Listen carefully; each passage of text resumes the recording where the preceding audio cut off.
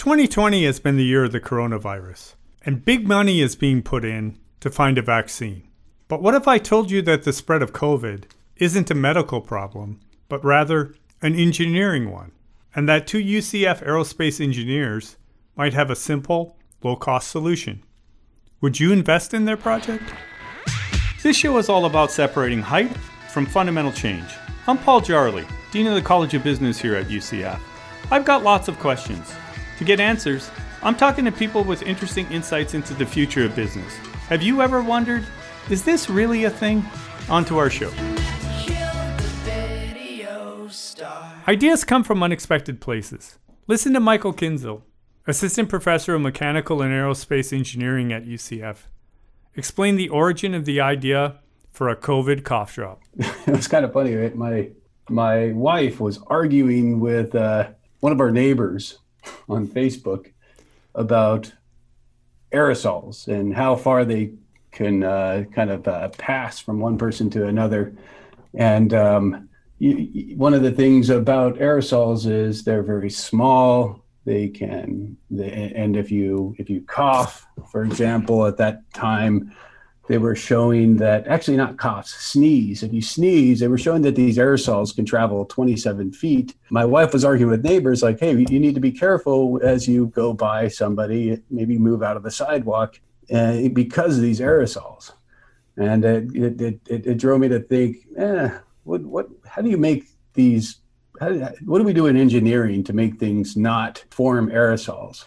And one of the things that drives that is underlying fluid dynamics processes that associated with how thick your fluid is. So for example, if you think about trying to make small droplets out of oil, it's a lot more difficult than making small droplets out of water or even on the other end on alcohol. So this is kind of driving, it was kind of a, how do you get to a scenario where you don't enable droplets to travel 27 feet? How can you, if you make them large, they're no longer aerosols and they have a tendency to fall. So one way to potentially enable that is by making a lozenge that actually alters your saliva so that it behaves or has a tendency to form these large droplets that don't persist for very long distances. Okay, so first, Michael, your wife has strange conversations with neighbors.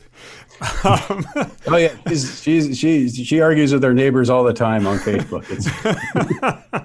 I assume at some point you brought in Kareem on this. Kareem Ahmed is director of the Propulsion and Energy Research Lab at UCF, and like Michael, is an assistant professor in mechanical and aerospace engineering. Kareem, what did you think about this?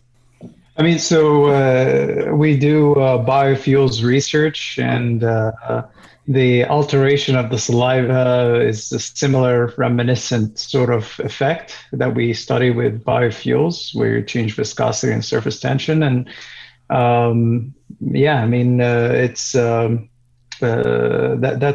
the thoughts back then, where it's a fluid dynamic problem.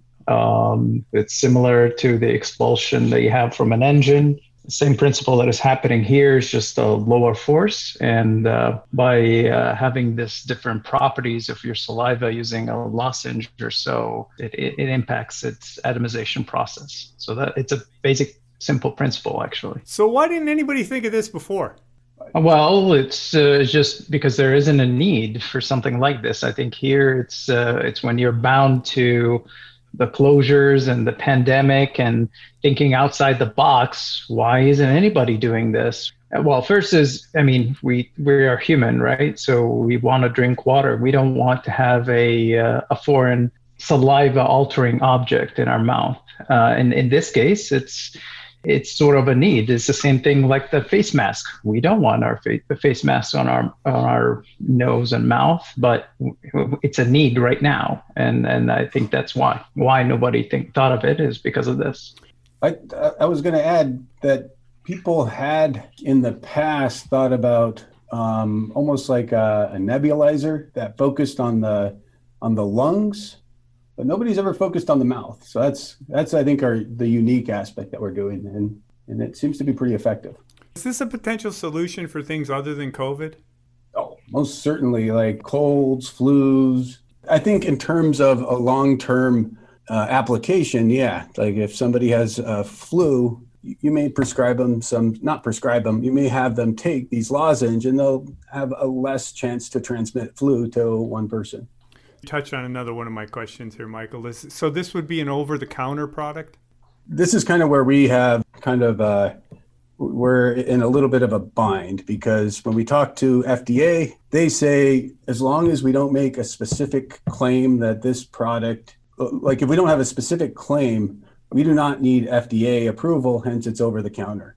It's not even an FDA approved treatment, which is the same for a mask, by the way. It's not FDA approved either because they haven't done all the clinical studies. In fact, I think a couple of years ago, they found that dental floss wasn't FDA approved to improve your teeth health. But that approval process gives you kind of like buy-in or added, essentially it gives you more, like, yes, the FDA says that this actually functions. In either case, I think it would be over the counter because it's non-medicinal. But I think maybe one question is do we go after FDA approval to be able to make a specific claim on transmission reduction of things like COVID? So what about the additives that change the viscosity of the saliva? Are there any hurdles there? I mean, what are you adding to it? These are just over-the-counter, kind of like food-grade thickeners, things that you would put in your like in cooking. So, add a little flour? Is that what you're doing? Not flour, but like cornstarch and so forth. Okay. And things that we're trying to refine our ingredients so that it doesn't, that it stays, so it still functions in the context of a lozenge or some other treatment. And two, making it as comfortable as possible. I don't know if you have any other comments there, Kareem. Yeah, I mean, they're just off-the-shelf ingredients that just simply alter your saliva, and things like peanut flour, for example, that alters your saliva and makes it highly viscous and reduces your atomization process from a sneeze or a cough or even a loud speaking. So things of that nature that you could use. You could go exotic with formulated formulas, but for now it's organic based off-the-shelf components that it's like you're chewing on a piece of bread. It affects your saliva in their absorption and its viscosity. So that's the same principle. You might remember Mike Pape from our earlier podcast on starting a business without any money. He is the Dr. Phillips Entrepreneur in Residence and Professor of Practice in the College of Business. Dr. Pape, do you have any take on the FDA component on this? Yes, for the FDA, you can use the ingredients called GRAS, GRAS, generally regarded as safe. So if you use those types of ingredients, and they mentioned the cornstarch, you could do that in a product and do it over the counter and market it in such a way that it has appeal to some customer segment. Well, it would seem like time is of the essence here. I mean, we'd all like to think that there's going to be some solutions to this COVID virus soon. Is the FDA process a lengthy one, Dr. Pape? Would it take them a long time? Well, I don't know if you wouldn't necessarily have to go through that route. You can just use a GRAS ingredient, and you can then market it as you desire. I guess the thing here is, at least from hearing the conversation, what I've heard is cough drop, but it really wouldn't be a cough drop, because cough drops, like, they have menthol in them and its derivatives, which are analgesics, which suppress the cough reflex. So those are very different things, even though those can be ingredients that you don't necessarily have the FDA approval of because they're so used and they're generic in nature. But this one looks like a saliva viscosity enhancer. However you'd want to market that to somebody, that's what it is. Yeah, it's essentially a confection. I would call it a confection. It's not really a cough drop, but most people think of, well, when I say confection, not everybody knows what a confection is. So the media use cough drop as the generic term. There's one thing, because this is about different solutions, and there's the face mask, there's the face shield, there's the distancing, and I think everybody would agree that they're like three leaky buckets for these aerosols and for respiratory droplets. And by squishing three buckets together that have holes in it, maybe you can, reduce the leakage. It looks like this would fit in the category where it'd be a fourth item, if you will, that could reduce the leakage. So there might be a case there.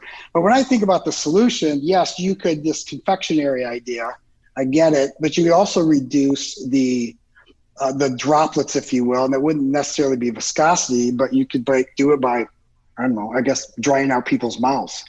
That's one of the ingredients, actually, and I think Mike was going to touch on it. We do have like ginger that does tend to do that, reduce your saliva production. I'll give you a recommendation for that. Paul and I are big baseball fans. And we used to buy, I am sure, just like he did, like I did, we would go buy Topps baseball cards every week, hoping there were Detroit Tigers in there. And they would have this bad piece of gum, and we thought it was sent from heaven. We would chew it, and it would go stale in about a minute and dry out your mouth. It was terrible. But we would chew it and look through the cards, and it was the best thing ever. So made the cards smell great. Right, it did. But those are just different solutions. But it's that same idea of trying to put it in with the current regime of reduction of respiratory droplets and aerosols. Though, Mike, I think your card point is kind of relevant here, because one of the questions I had is, why would I buy it? Because honestly, I'm protecting others, not myself. I personally think that that's the biggest hurdle we have, and because of that, I do not think it's. I think that there's probably a few different markets to hit.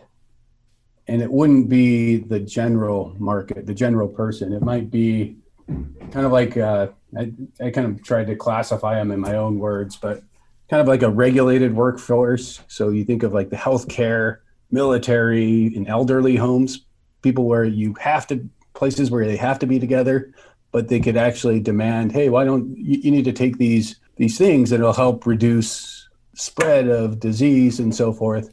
It seems like the obvious first market to hit. Or how about college students to show up on campus? I think that it would be really hard to enforce. Yeah. Cameron, what do you think? Cameron Ford is an associate professor in our management department and is the founding director of the UCF Center for Entrepreneurial Leadership. What do you think about that problem? Yeah.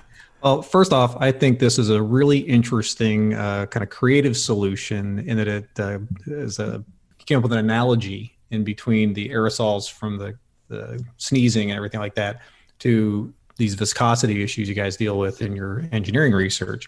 So making that connection is one of the things I really enjoy seeing people do, and using one thing as an analogy for something else and then thinking of brand new solutions. That was a really cool aspect of your story. I think I'm always looking at use scenarios for something like this and trying to figure out whether if the solution by itself can address a problem, or maybe in combination with something else. So one thing I'm thinking about as I'm listening to you guys is whether this is an ingredient that might be combined with something else, like a decongestant or something like that people might take as just a better version of whatever it is they're using to deal with, like a common cold or something like that. The other thing I was thinking of by itself are specific use scenarios, and like who would be the 100 most desperate people to use something like this. I'm trying to think of, I don't know, meat processing plants, places like that, like Paul's kind of thinking, where it's kind of high incident rates, where maybe an employer could enforce utilization and it would solve their problem somehow. Or a susceptible family member, maybe, Cameron? That might be something like that. Category maybe. I thought about. Yeah, because the people are trying to either, in the global way of thinking about this, kind of, when people are buying something, they're either trying to achieve a positive outcome or avoid a negative outcome. This is clearly a scenario where, you're trying to help people avoid negative outcomes. So getting your relative sick, getting a child sick, getting a coworker sick, those would be the kinds of scenarios. So what are the worst ones of those that you can imagine, and then maybe focus on those? Yeah, I agree with you, Cameron. There's a product market fit issue, and Michael mentioned that. And the idea is, who would be an early adopter of this? It wouldn't be for the masses. It doesn't seem like you're going to pop one of these in your mouth before you go into Publix to protect other people. But if you have an acute situation with a relative, I'll give you an example. Like my mom, she's 87. She's in a senior living facility. And that senior living facility, it's up in Michigan, they have a gazebo out there. You have to rent the space for an hour. Family members walk around on the lawn to sit out there in chairs that are far apart. And they got to be masked. But you could see using and mandating something like this be used in the senior living facility, and family members utilizing it. If it can be acted on quickly, I think they could possibly mandate something like that. Yeah. To piggyback on Mike, I would suggest that if there's places where the use of this might be mandated for some kind of broader benefit for a population of people that are maybe in a prison or in a nursing home or other high incident places, that might be a good way of doing it. Because to Paul's earlier point, this isn't something that would probably be real pleasant to consume. So it might be better to have it in an environment where they're doing it for some other reason. So, gentlemen, how long do you think it'll take you to get it to market? Michael and Kareem, do you get? One of the things that so our goal was to get it to market as fast as possible. So our initial thinking was, okay, why don't we hit up the companies already developing lozenges or other kinds of things like the Nicorette gum. But we have not had much success going with a licensing like option with that, which would be, licensing out our technology to one of these larger corporations. So we're still trying to do that. And we feel like if we could get it licensed, it could get out to market very quickly, because it's really not that complicated of a feat. But what we're doing now is trying on our own and exploring options to get funding to push it out to market. But then it has other issues, because we have to worry about getting it into supermarkets or getting it purchased by like the elderly homes or healthcare companies, right? It's a lot more complicated when you like pushing things out to market and getting buy-in and so forth. It's we really were hoping the licensing option would have worked, but it's I don't know if maybe we haven't hit the right companies interested in it so far. Is this an idea you can patent? Yeah, it's it is patentable. Yeah, that's bottom line. Michael and Cameron, you got any potential partners in mind for these guys? I was wondering if you've spoken to any like food co-packers or other food manufacturing outfits that you might be able to work with. We've mostly spoke to a lot of the big pharmaceutical companies like Bayer, Johnson & Johnson, GSK, a few other companies. And I don't know, maybe we're hitting the wrong routes, but we didn't get any interest from them. But we also tried like with Ricola, but we have not hit up some of I think probably the best one is, I forget what it's called, Melendez, or the one that owns like Halls and Nabisco. Mm-hmm. And they might be another one to hit up. But yeah, I was wondering about some food co-packing companies that may have excess capacity and might be able to give you a fairly good rate for manufacturing what you're talking about, but then you would have to put up money to make that happen. So that is literally this week we're putting in, we're trying to get some, we're trying to find ways to fund this, and we're exploring options of getting, investments, but we're also exploring government SBIR routes as well. And I think if we're able to get funds through that might be, I think that's an excellent idea. When you say a co-packing, I guess I'm not completely clear what these kinds of. Yeah, well, this is Mike. Cameron, you can correct me if you see it differently, but there are plenty of places that make, let's say, vitamins or various things, and they do the packaging. So all you do is you set up an agreement with them, and if these are just off the shelf kind of ingredients, they can make friable pills. They can pump these out, and they can sell them under private label. You can put your own label on there. It looks like it's coming, from your own company, and it would be a marketing play basically. And you would just have to market appropriately. You could do that online. You might have some boots on the ground that could go to senior living facilities in the area and get some validation from them. And then you're on your way. And you just put on your website, you would put the data that you have generated in the lab as sort of a white paper. And that would be your basis for marketing. I got you. Yeah, I did see these. I didn't know what they were called, but that does make it practical from a startup point of view. I think they're like an outsourced manufacturer. Mm-hmm. Yeah. It's now. Would you be able to make batches of this in a home kitchen or a small commercial kitchen? You're thinking farmers market, like I was thinking, Cameron? Well, kind of. I mean, this is the kind of thing where you can legally manufacture food in a home setting under a craft food arrangement. And then you could take boxes of these things to various kinds of places, like Mike has described, and see what people think. Do they taste so nasty they would never want to use them? Do they see some value? It would give you a lower risk way of seeing how people respond to the product before you put a bunch of money into manufacturing a whole ton of it and then having it end up in your garage. Yeah, they are easy to make. The problem that we always have with it's not nasty, but for example, we can make a new batch. It takes, I made a few batches of something and it took about an hour each. It's not overly time consuming. It's just getting their ingredients correct. And I think the other thing we're trying to work through is testing. How do we make and test as fast as possible?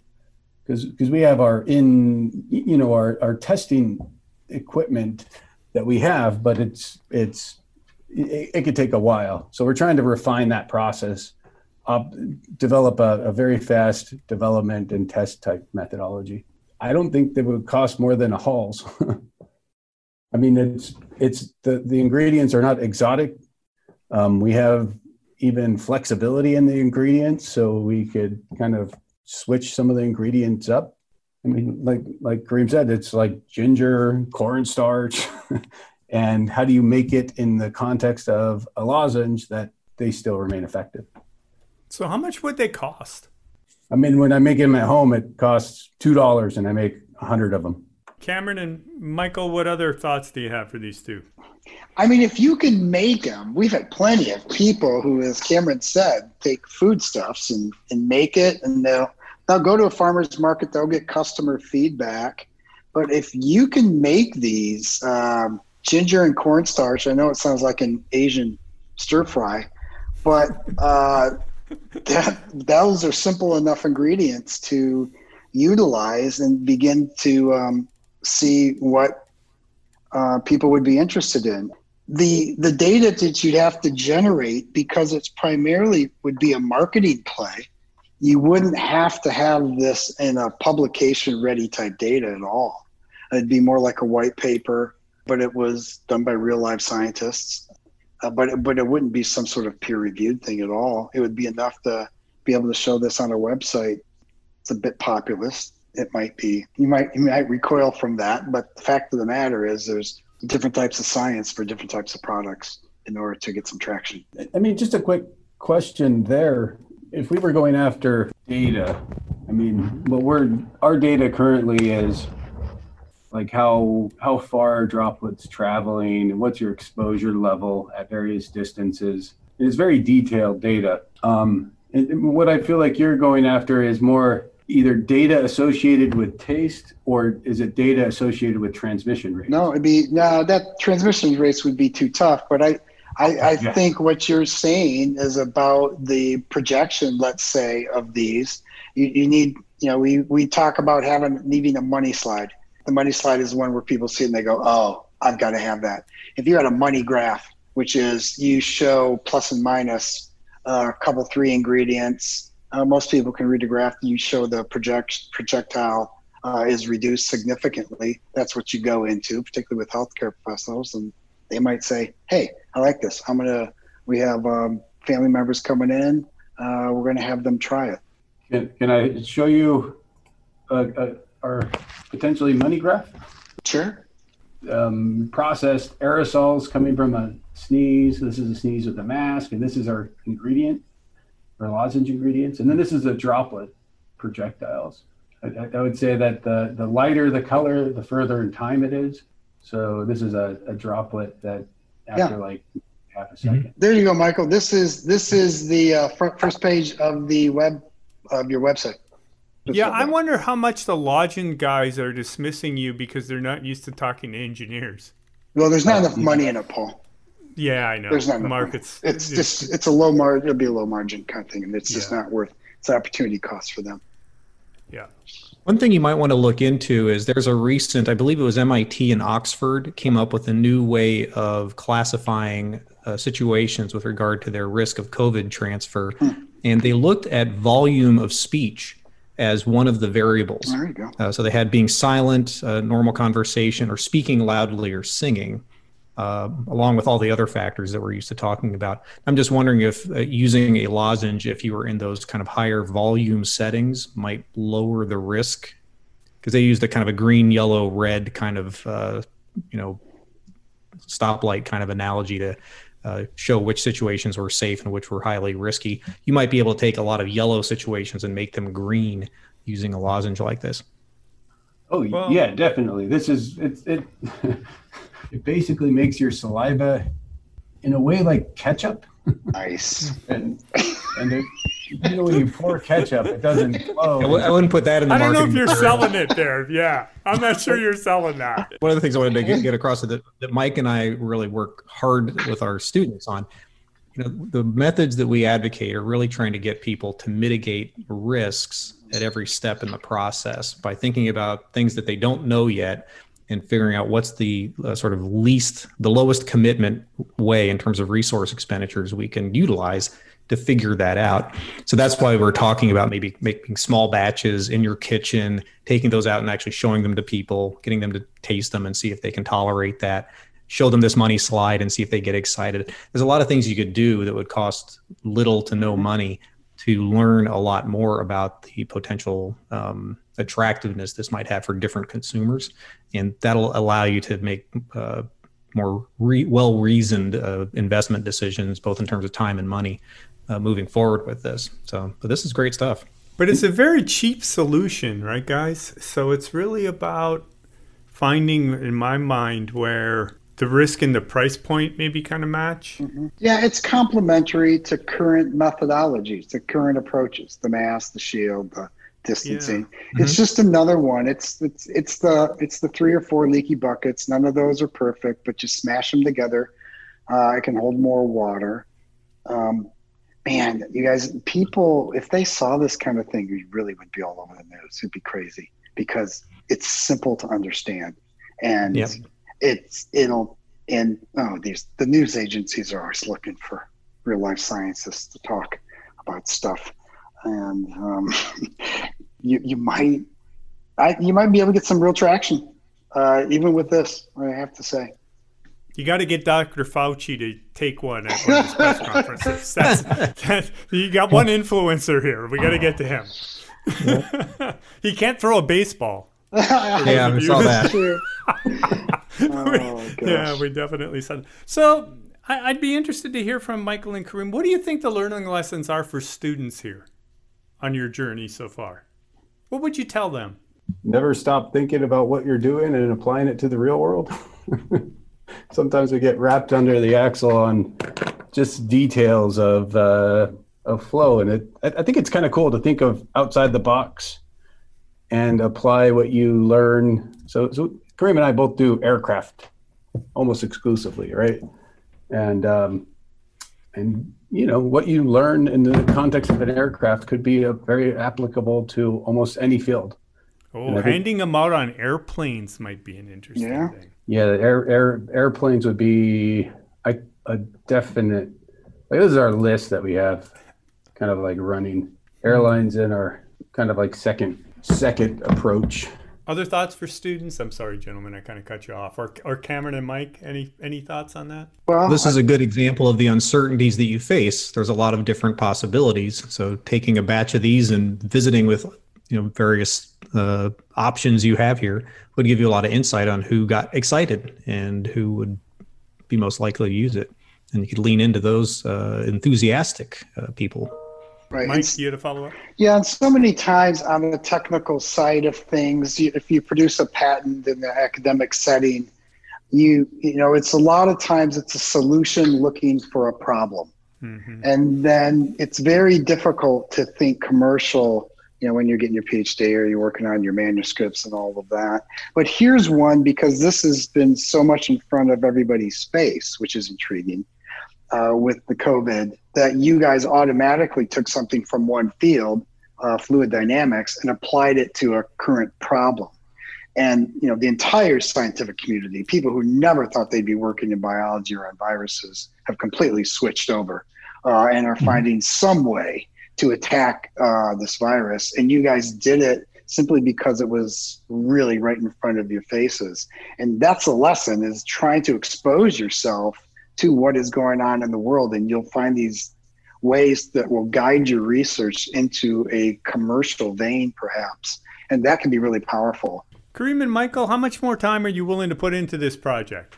What would make you stop? What would make you continue to go forward with it? If we can't get money, it's going to be really hard to really push out as a product. But I like the thinking that you're saying on terms of just doing a little bit more research on and looking a little bit more into some of the details to better potentially license. I think if we had more information and we could continue to hit up licensing firms, that seems like, we're still going to push that at least for the next year. If we're able to get money in terms of, the other thing is do we get money from the government? That seems like an obvious one. We're going to push forward until we stop getting money through this SBIR route.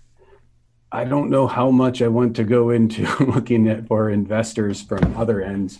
I think if it fell right in front of me, I would do it, but I don't know if I want to really push hard on that end and going to trade shows and these sorts of things. I mean, but we do have students and researchers that work with us that might be willing to do that. So I guess it's not just us, it's a whole team of people that are potentially pushing this. Kareem, any other thoughts on that? I mean, it's I think like you mentioned that time commitment is always a challenge for this, because it's not our main core focus. Yeah, it's not your day job, right? Yeah. Exactly. And I think that's one of the things that is hindering us from moving this as quickly as we can, primarily because of that. So would we find a path where we completely take this and forget our day job? It's a little bit challenging unless it takes off, right? So Cameron and Mike, I'm going to put you on the spot here. Do they have a thing? Well, I would encourage them to think more about the demand side and the customers you might go talk to, rather than the supply side, in terms of doing more research and kind of tweaking it in the lab. If you can drive to the airport, you can drive to a cruise ship port. There's people you could talk to very locally who would help you understand whether anybody's excited about this. You might even be able to get a senior design student team involved in maybe going out and doing some of that legwork. As I look at all these markets, I think it could be a thing. I think probably a small to medium-sized thing. It seems like this would be a very niche-y kind of application, but I could definitely see there being some merit in some of these scenarios. Mike? I don't think it's a thing yet. There needs to be product market fit. It's my podcast, so I get to go last. When I was at the University of Kentucky, I remember having a conversation with the Dean of Engineering where he claimed that all innovation occurred in the lab. I disagreed and told him that innovation came from customer need. Mike Pape said it best during this podcast. Frequently, inventors have solutions looking for problems.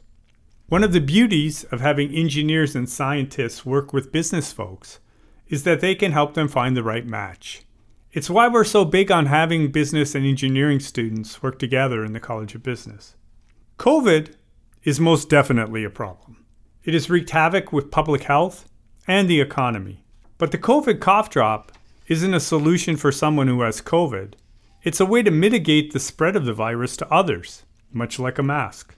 The key question is, whose problem does that solve? Maybe people who have loved ones who are more likely to develop serious health problems from the virus would purchase the cough drop to protect them. Or companies that are trying to convince people that it's safe to interact with their business might buy the cough drop in bulk and pass it out to people on airlines or cruise ships or at amusement parks or at sporting events.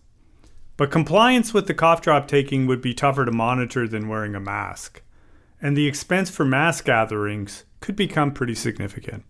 Might the COVID cough drop find a niche market? Maybe. But I doubt it's going to be the next big thing in defense against the virus. What do you think? If you're really geeky and want to hear the extended conversation we had about the COVID cough drop, check out the show notes for this episode at business.ucf.edu/podcast. You can also find extended interviews with our guests and notes from the show. Special thanks to my producer, Josh Miranda, and the whole team at the Office of Outreach and Engagement here at the UCF College of Business. And thank you for listening. Until next time, charge on. Internet killed the video star.